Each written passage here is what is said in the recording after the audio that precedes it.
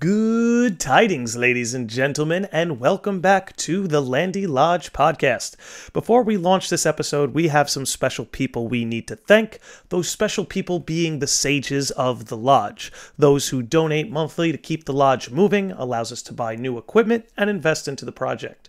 So, big shout out and big thank you to Charlotte Astry, Alex Pamal, David Fries, Shane Thomas Driscoll, Chris Perkowski, Corey Barchat, Scott Castellano, the family, Andrew Parker, Nick Taborski, Kevin McBride, Michael Fay, Richard Arnold, and of course, Andrew Clay.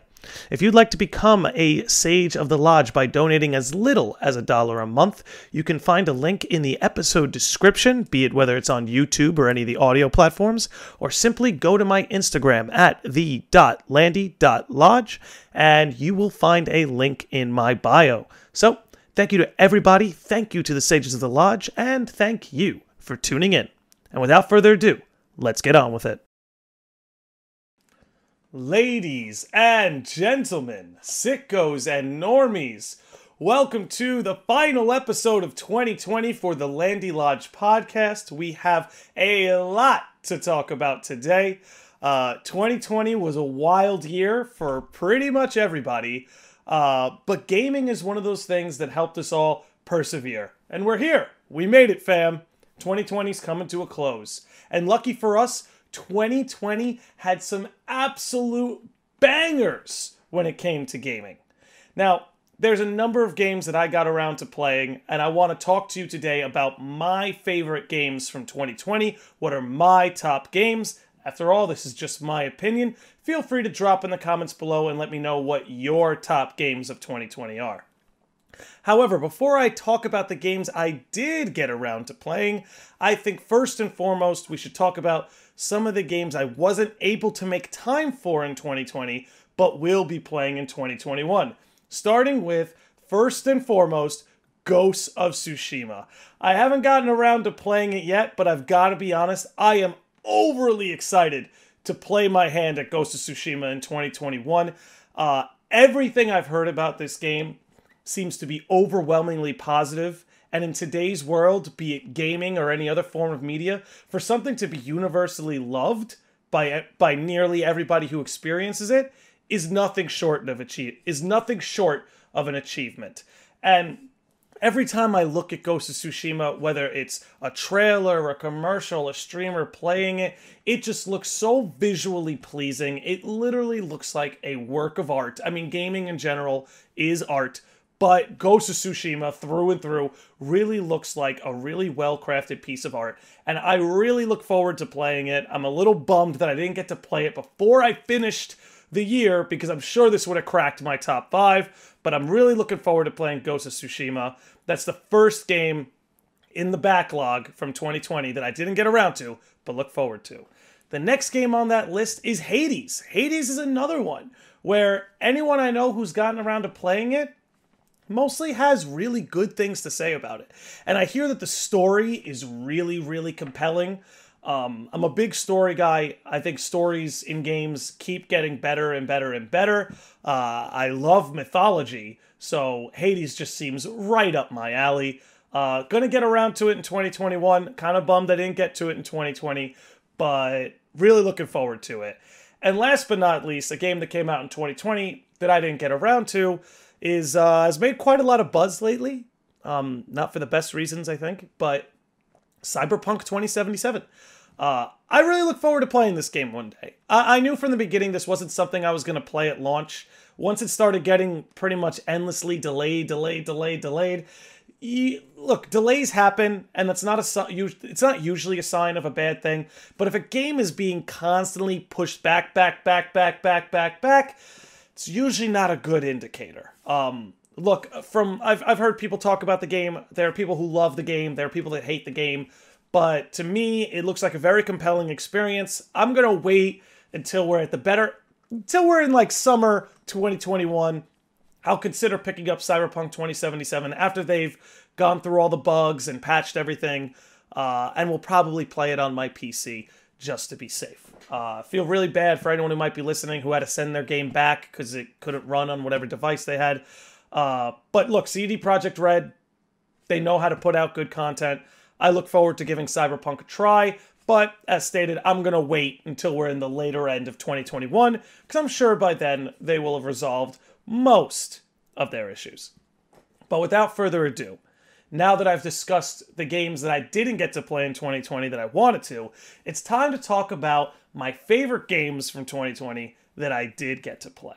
By the way, take a drink every time I say 2020. I'm not going to be talking about these in any specific order.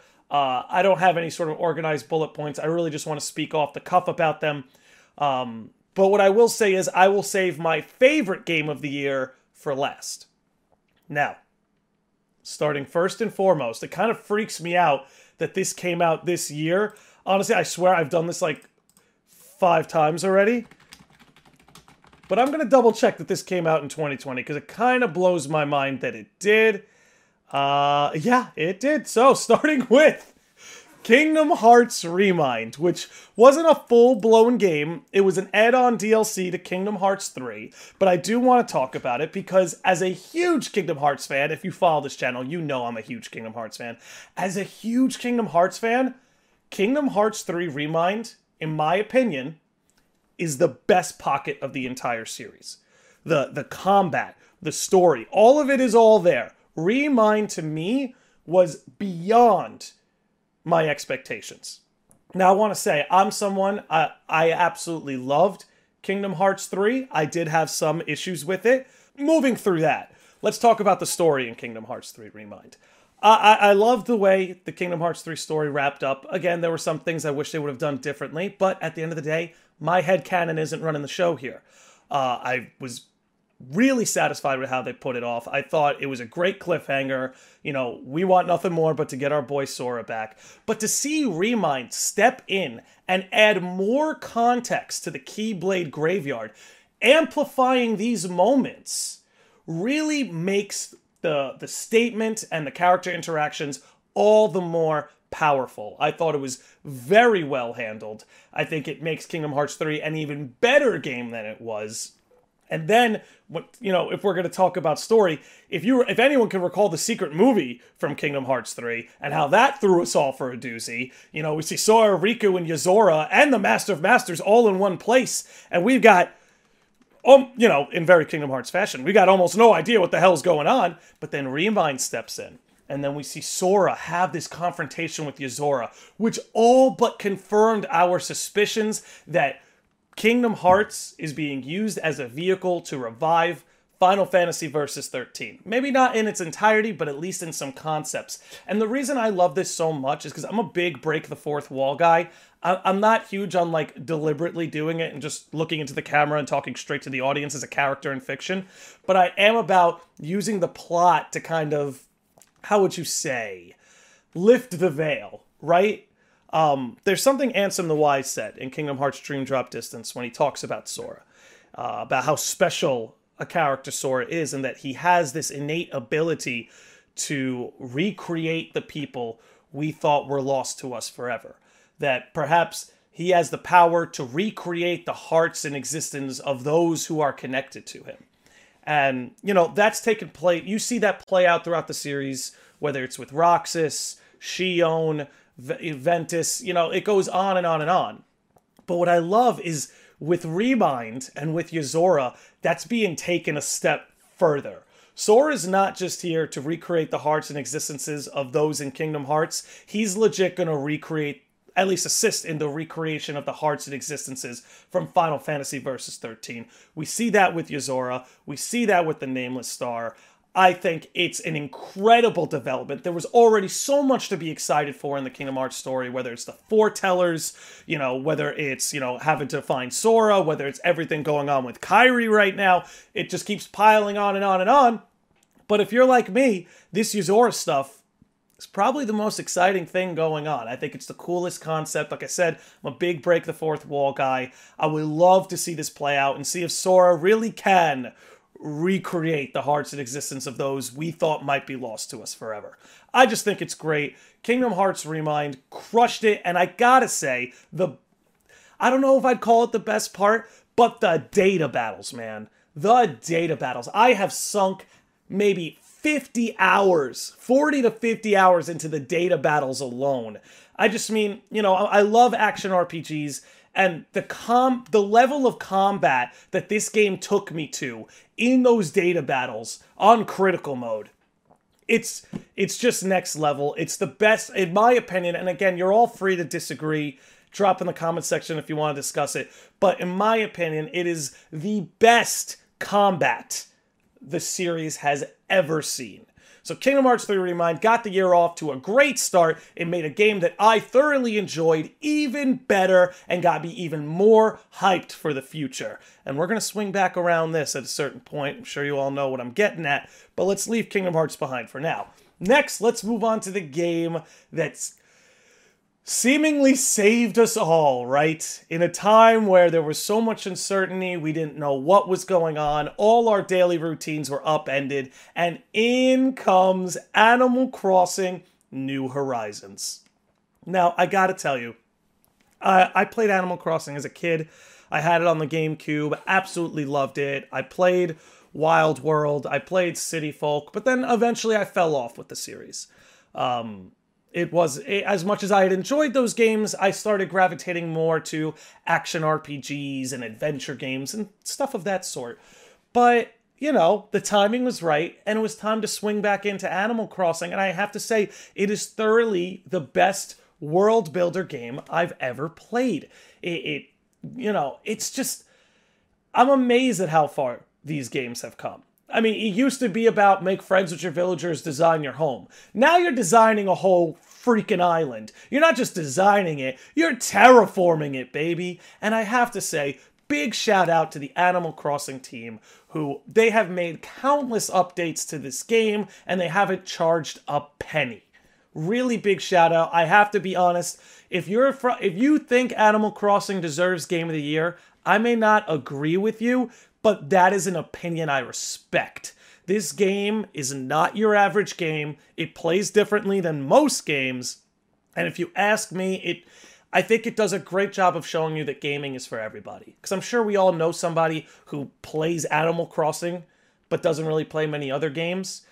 But there's room in the gaming world for those people too. Gaming is for everybody. And I think the beautiful thing about Animal Crossing is that it sort of amplifies that motif. Big shout out to the Animal Crossing team. I absolutely love this game. I've put, I don't know, I'd have to check my Switch, but I know I put over 200 hours into it. I'm going to come back to it after I've cleared off my backlog a little bit, but I really look forward to jumping back into that world. It was a wonderful play this year. Big shout out to Animal Crossing, one of my favorite games. Look forward to playing it for years to come. Now, the next game isn't an entirely new game, sort of like Remind. It sort of patches in an epilogue, sort of, you know, I think epilogue is the best way to put it. But I'm talking about Persona 5 Royal, and I have to say, I played base Persona 5. As you can see, for those of you who are watching, there's a Persona 5 poster behind me, right by my Alex Gray artwork. Look, I'm going to come out and say it. Persona 5 Royal is one of the greatest games ever made. Plain and simple. It's not my game of the year because I have personal preference, and also because I would say 80 to 85% of this game already came out years ago. I don't see it... I don't think it would be fair to give it Game of the Year, given that most of this game had already previously been released. However, with that said, I want to make it very clear, Persona 5 Royal is one of the best games ever made. It is in my top 5 favorite games of all time. If you haven't played it, bleh. If you haven't played it and you love JRPGs, you need to get on it. It is a brilliant game. It has a way of mixing up the gameplay where, like, every 30 minutes you feel like you're playing a different game. You could be in a life simulator, right? Hanging out with your friends, you know, going to the gym, doing all these different things around the city of Shibuya or wherever it is you plan to spend your time.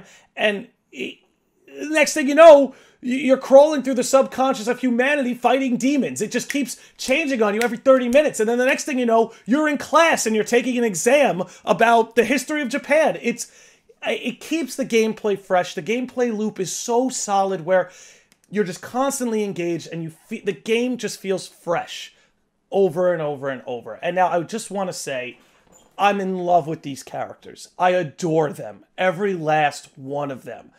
I think most RPGs out there would be wise to adopt Persona's confidant system. I think this is a brilliant way to get to know the characters that you're having this adventure alongside of. Because think about it, no matter what RPG you love, think about whether it's, I'm going to spit out a few, whether it's Dragon Quest, whether it's Kingdom Hearts, whether it's Final Fantasy, like any of them, right? Wouldn't you love it if you could spend time with these characters and sort of develop your relationship with them? And, you know, in developing your relationship with them, you get added combat bonuses. I mean, look, there's so much to talk about this game. The soundtrack is brilliant. The turn-based combat shows you that there is still a place for turn-based combat here in 2020, 2021. You know, I hate people. I don't want to say I hate people, that's strong, but I hate the opinion that turn-based combat is a thing of the past, that it's an old school way of doing things, that we've evolved beyond that. Persona 5 spits in the face of that opinion and says no. Turn-based combat can still be strategic, can still be invigorating, can still be complex. Everything about this game hit all the right notes for me. The story was there, the characters are there, the world exploring is there, the gameplay loop is there, combat, everything you're looking for in an RPG. Persona 5 has it at least a 9 out of 10. Not to mention the beautiful style and aesthetic that they pull off. Look, I could rant all day about this game. I really could. And if you'd like to see me rant about the ending, I got a whole podcast episode about it you could check out. But Persona 5 Royal was one of my favorite games of the year. Again, it made one of my favorite games even better. The new story additions made for a better finale. The new character developments. I mean, if you're someone like me and you loved Akechi and you feel like Akechi kind of got gypped in the base game, oh Jesus, hold on. Spoiler alert. Spoiler alert. I'm gonna back off that one. But anyway, if you loved Akechi in the base game, you're gonna love him even more in the Royal. I'll say that without giving away too much. So go check out Persona 5 Royal, one of my favorite games of the year.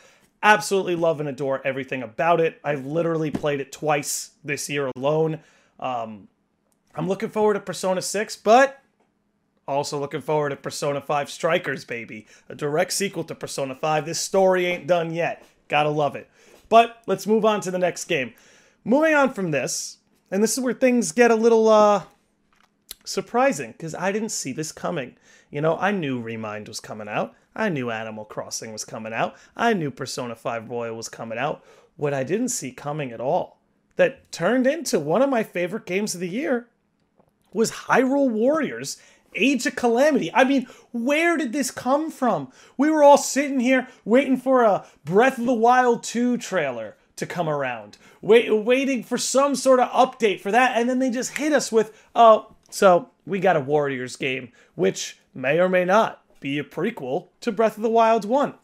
I won't get into too many spoilers here. I think it'd probably be best for me not to go too far with that. But I have to say, I'm not the biggest Warriors game fan. I do enjoy a good hack and slash, but I played the original Hyrule Warriors, and I had a great time playing it. I had it on the Wii U. It was a lot of fun, but I have to be honest, it wasn't, I don't want to call it a forgettable experience, but I've never really had the pull to go back to the original Hyrule Warriors. I played through it the first time, played with some friends, and then kind of left it behind. Age of Calamity, on the other hand, I could not stop playing this game. I've put over 50 hours into it.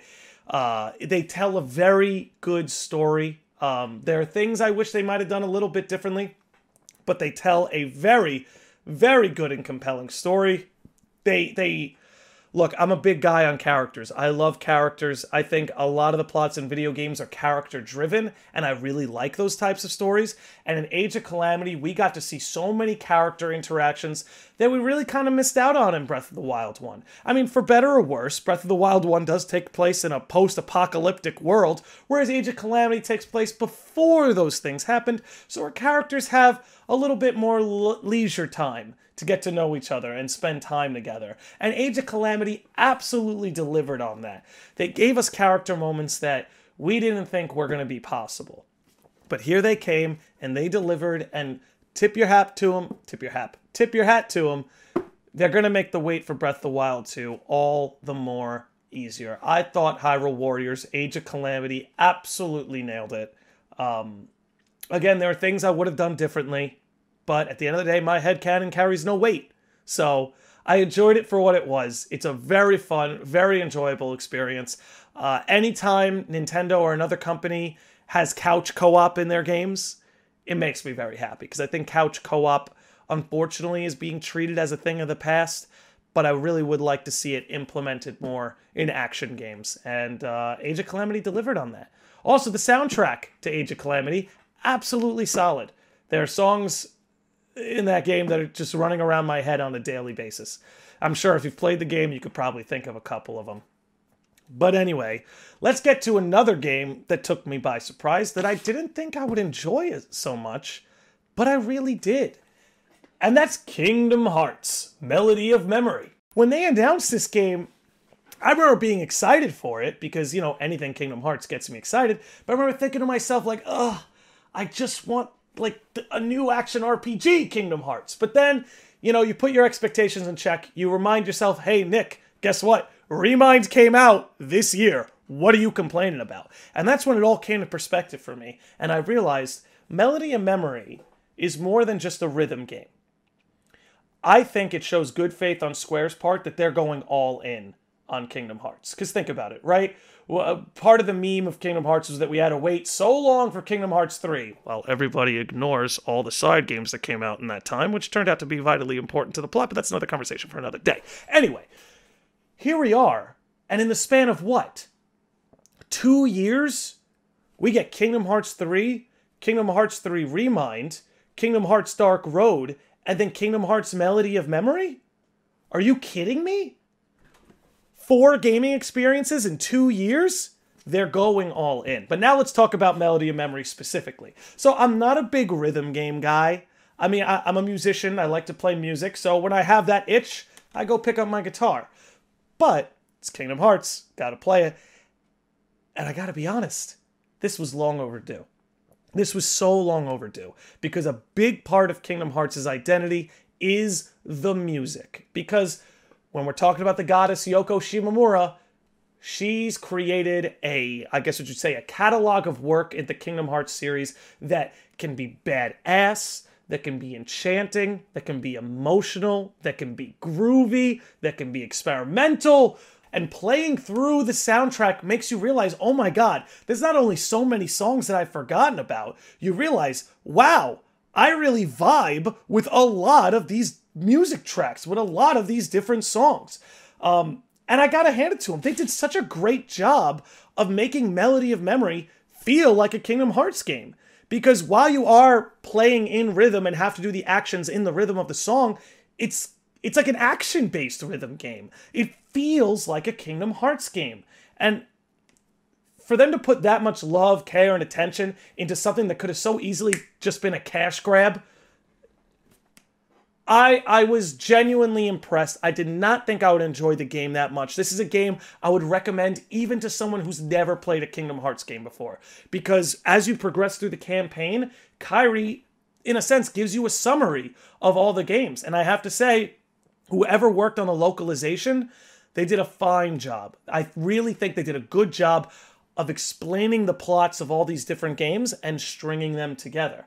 And the best part, in my opinion, just because I'm a fiend for story, was that at the end of Melody of Memory, we got 20 to 30 minutes of new cutscenes adding on to the story. And I absolutely love that. I absolutely love that because it makes Kingdom Hearts, in a sense, feel like an anime, where new episodes are reaching us every few months. Whether you look at Kingdom Hearts 3, and then the Union Cross updates, and then Remind, and then Dark Road, and then Melody of Memory, it just keeps going, and it just keeps building. And to play Melody of Memory, and play through all those songs that I've loved so much since I was a kid, and then to get to the end, and to see the story build even more and more and more, and see it deliver character moments that we've wanted for so long. Look, I like Kairi's character. I do. But I will be the first to admit that her character kind of got pushed to the side after Kingdom Hearts 1. Kind of got pushed to the side. But Kingdom Hearts 3 did a fantastic job of roping her in, giving her a bigger role in the story, developing her character relationships, be it with Axel, with Sora, whoever she happened to be around at the time. And then for Melody and Memory to take it a step further and to literally put us inside Kairi's head and, in a sense, sort of explore her subconscious, I thought was brilliant. And I did a whole video on this. I don't want to get too in depth here, but I'm not only really excited for the future of Kingdom Hearts, I'm really excited for the future of Kairi's character, because I think she's really coming into her own, and that we've got someone really interesting to explore here. Because when you get behind the psychology of what's going on with Kairi, I think someone's a little scared of growing up. But that's another video for another day. Anyway, I want to end with my favorite game of 2020. This is my personal game of the year.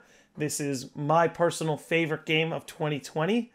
And that is Final Fantasy VII Remake. I have no words. I have no words for how much I loved this game. And I have to be honest, Final Fantasy VII, the original, was the first RPG I ever played. It blew my mind as a kid because I did not think games like that existed. I remember the first time I ever laid eyes on Final Fantasy VII, my cousin was playing it in his bedroom, and I just sat there, mesmerized. I must have been 6, 7 years old, mesmerized at what I was looking at. I remember I ran home and started drawing up character sheets for me and all my friends at school. Like, I was inspired, amazed, and then for them to remake this game meant so much to me. And I was so scared, right? Because there's always a chance that they don't do it justice, right? And I remember being so afraid because there are things in the compilation material of FF7 that I thoroughly enjoyed. And there are things in the compilation material that I didn't really enjoy or ever really felt compelled to take part in. But then Final Fantasy VII Remake comes in and drops a bomb, baby. This is what I mean when I said I don't have the words for this. I don't have the words for this, but I'm going to try my best, okay? Here we go. I'm going to try my best. This game was phenomenal, starting with the combat. This was the most engaged I ever felt in the combat of an action RPG, mostly for the fact that every character had their own unique moveset. And every character, playing as them, make you feel like you're playing a different game. You know? You play as Cloud, you feel like you're playing an action RPG, hack and slash, anime dude with a big sword. You play as Barret, it starts to feel like a shooter. You play as Tifa, it starts to feel like a beat 'em up. You play as Aerith, you're playing as a mage. You know, long distance magic attacks. It's starting to remind me of Persona 5 Royal's way of keeping the game fresh. Final Fantasy VII Remake really knew how to keep the game fresh because whichever character you were playing as made the game feel like a fresh, new experience. But now, outside of the combat, which I think is a 10 out of 10, you have the music, which again, to me, 10 out of 10. Nobuo Uematsu and the crew absolutely crushed it. I listened to the soundtrack, or at least one part of it, nearly every single day. And now let's talk about the story. Now, this has been, I guess what you could say, the controversial part of the game. But I'm somebody who is completely on board. Spoiler alert, because I have to give a little bit of this away.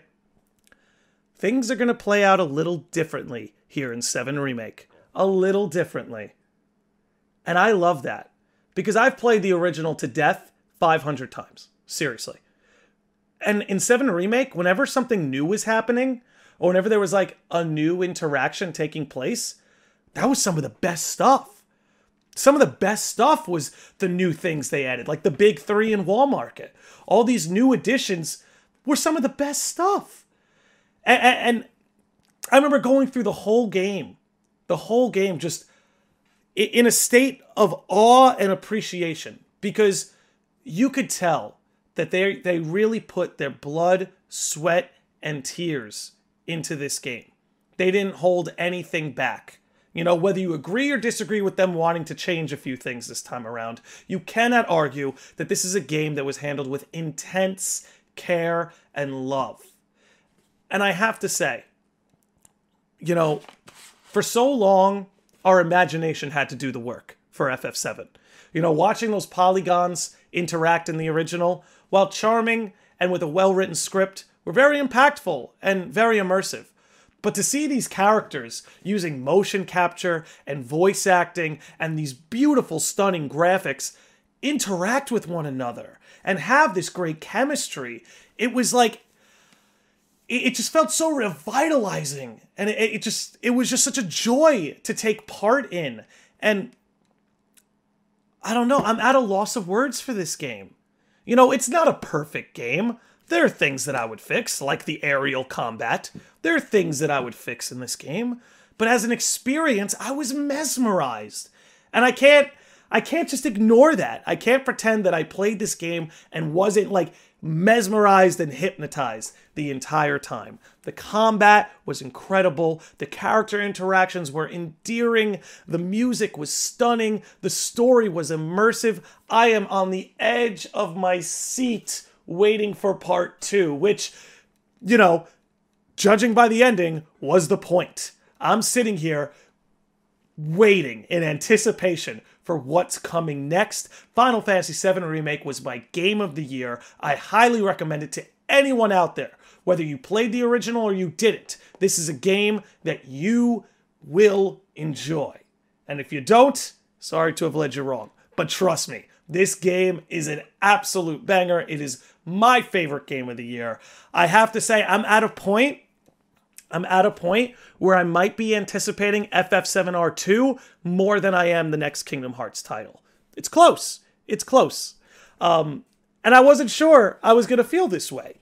You know, and here's one of the reasons, if I could just give my personal take before I wrap this up, one of the reasons why I love the fact they want to do things a little differently this time around is because had I just played through FF7 Remake and everything was note for note like the original, I'm not sure I'd want to talk about it as much. I'm not sure I'd be wanting to craft up theories. I'm not sure I'd be texting my friends who have played the game or hitting up a Discord that I'm in to just talk about it and talk about what could come next. What are the possibilities? What are they going to do?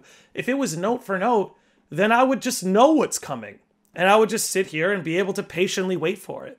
But because there's new developments awaiting me in the future of this series, I'm sitting here on the edge of my seat begging for a trailer to give me some kind of insight of what's coming next. So, I've said it so many times, I'll say it again one more time.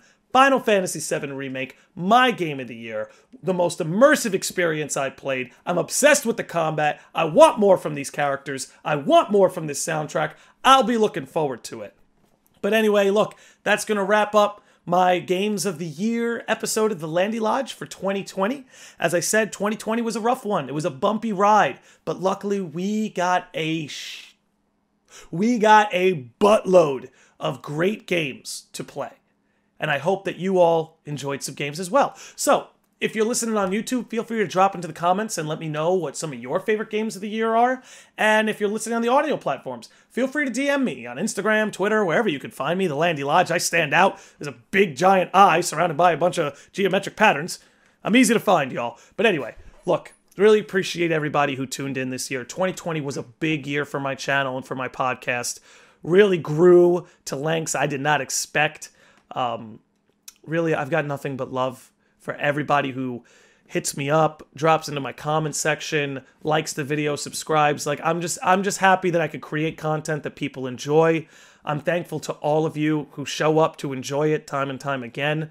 Look, 2021 is upon us. May it be a smoother ride. I've got nothing but love for all of you. I hope you and all your families stay safe. The Landy Lodge will be back in a week or two with a really, really dope episode. I got something in the pipe works I think you all are going to love. But anyway, look, enjoy the rest of 2020. Have a very happy new year for those of you who are listening. May 2021 be a smoother ride, and I will catch all of you sickos and normies next time.